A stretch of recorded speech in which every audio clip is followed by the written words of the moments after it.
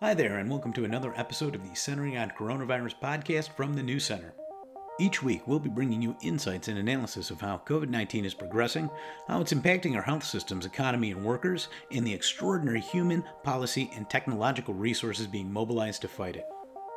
This week, we have News Center policy analyst Olive Morris detailing how coronavirus has impacted an often underrepresented segment of the American workforce, non-traditional workers. As we'll hear, gig workers, independent contractors, and even those whose paycheck depends on tips are all facing unprecedented upheaval and uncertainty for their future. After you listen, please be sure to visit us at newscenter.org to read the accompanying issue brief and to sign up for our email updates. Here's Olive. My sister-in-law, Catherine McCooch, is a wife and mother of 3 children, all under the ages of 4. She and her husband, my brother, are servers in Macon, Georgia. She makes the bulk of her income from tips, which have been increasingly hard to come by since the outbreak of coronavirus. This pandemic has forced millions into unemployment and totally upended work across America. Here's Catherine, as she tells it. So my name is Catherine. I work at the local Texas Roadhouse in Macon, Georgia. So we took a vacation before Georgia's governor issued a state of emergency and locked down the state.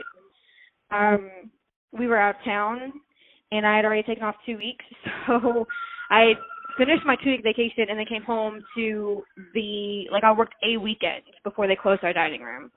And when I came back to work, they had taken everything off the tables. So the sugar caddies, the salt and pepper shakers, the menus, all the steak sauces, the tables were just bare. And they put black linen cloths over every other booth, so people had to remain 6 feet apart. And I think they operated like that for maybe a week before they finally closed down their dining room. And you just came into work one day and saw that? Yeah. I had asked a few of my coworkers what the situation was, and they had kind of sort of prepared me, but it was very dramatic when I walked in there, because I'm used to seeing my job is a certain way, and it was completely different when I came back from vacation. Not only was Catherine's job different, her entire city was different. She expected people to panic buy, but she didn't expect the type of things they would be buying, like guns. As soon as the coronavirus outbreak started getting widespread attention, her handgun was stolen out of her truck. She tells me this story about trying to buy a new gun and finding the shops flooded with people. So I went to a gun store here in Macon to buy a new firearm, and it was really busy, and I wasn't expecting it to be busy. I remember I went to 2 different gun stores that day. I went to a pawn shop, and then I went to an actual gun store. And the pawn shop was packed. It was full of people. And I really was not expecting that. Usually pawn shops are you see a person or 2 every now and again. It's usually pretty empty. It's never full like that unless it's a flea market kind of day or a gun show. But it was pretty full. And they had the guns that I was looking for, because what I was looking for was small and compact and could fit in a purse.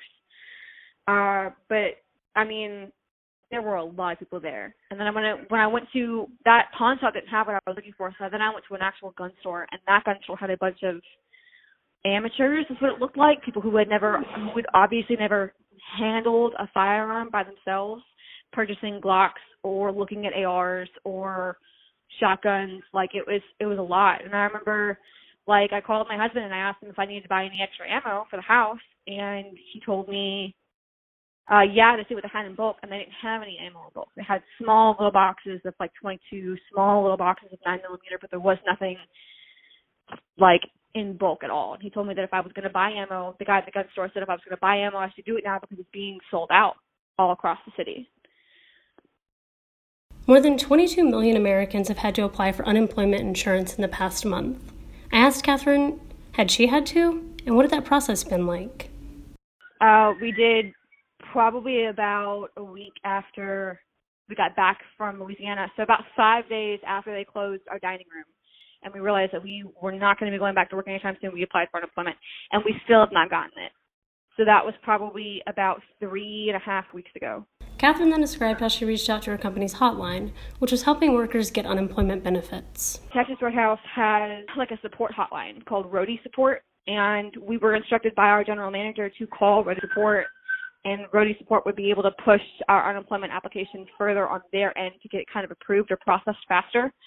So I remember, like, I applied on a Friday. I called Roadie Support that following Monday, and then by Tuesday afternoon, I received an email that my application had been processed, and I got an amount for how much I was supposed to be receiving weekly, which is about $200 for myself a week. Since the outbreak of coronavirus and applying for unemployment, Catherine has gone back to work, but it's different than how she left it.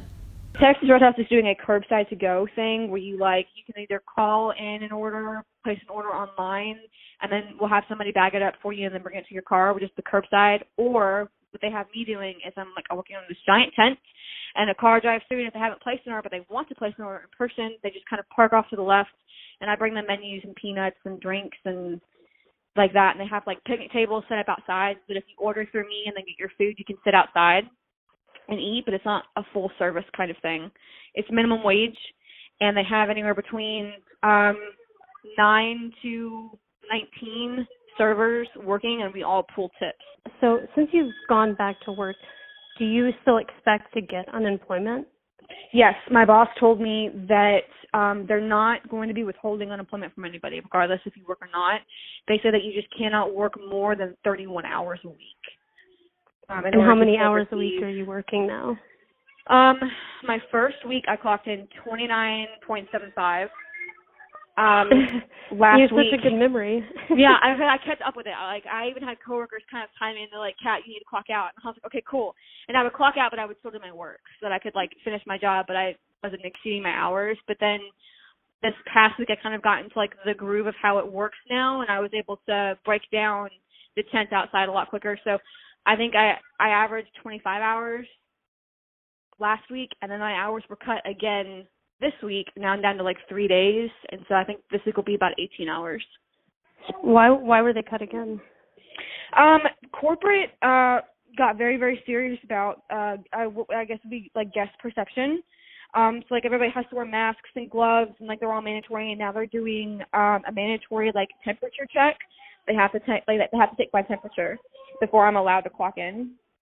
And then they decided that they were going to basically take everybody who had already worked the curbside to go thing and had been there daily, and they were going to split us into two groups, Group A and Group B.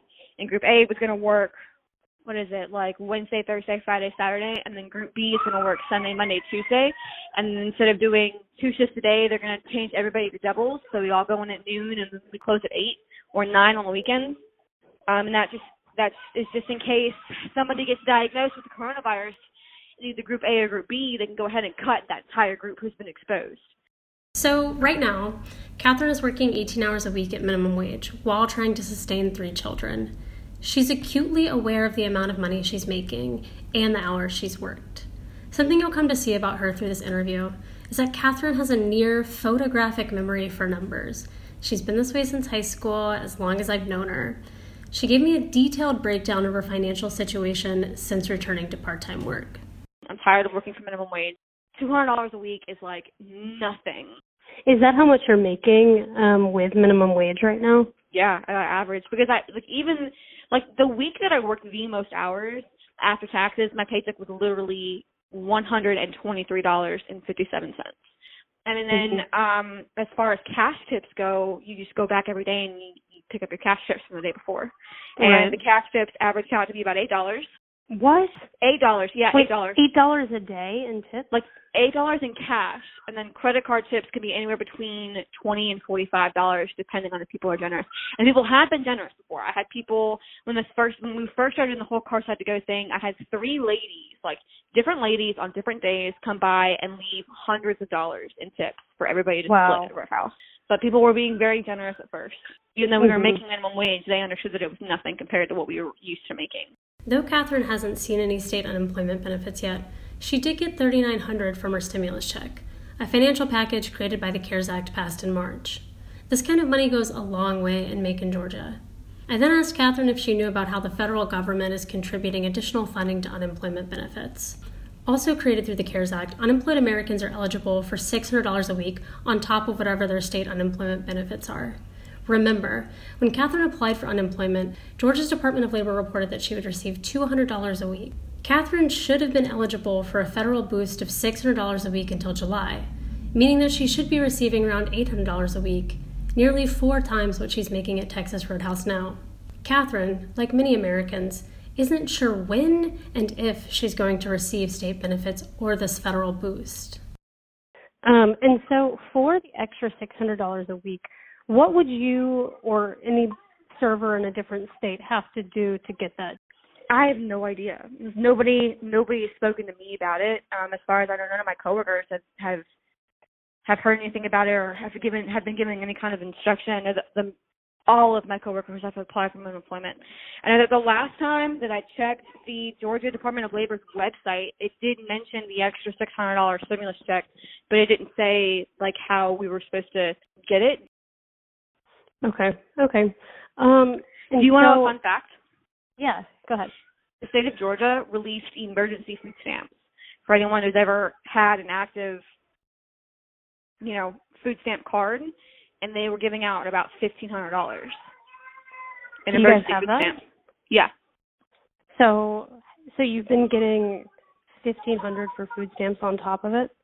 Yes, yeah. So I actually hadn't received benefits since January because I was finally in a place where I did not need to rely on food stamps to buy groceries for myself. So I didn't renew my application. So this is a one-time payment of $1,500, yes. Not like a monthly payment? No. Just a one-time, emergency, here's enough food, depending, approximately how many mouths you have to feed and how many kids you claimed. Here's a number that we think that will provide you enough groceries for 2 to 3 months. Wow. So, and no one let you know about this? No. You wouldn't have known about that money? Wow. Thanks for listening to this week's edition of Centering on Coronavirus. Join us next week for another episode where we'll sit down with former National Strategic Stockpile Director Greg Burrell for a discussion on how these strategic reserves factor into our national response and what we can learn from the current pandemic. Thanks again, and be sure to visit us at newcenter.org.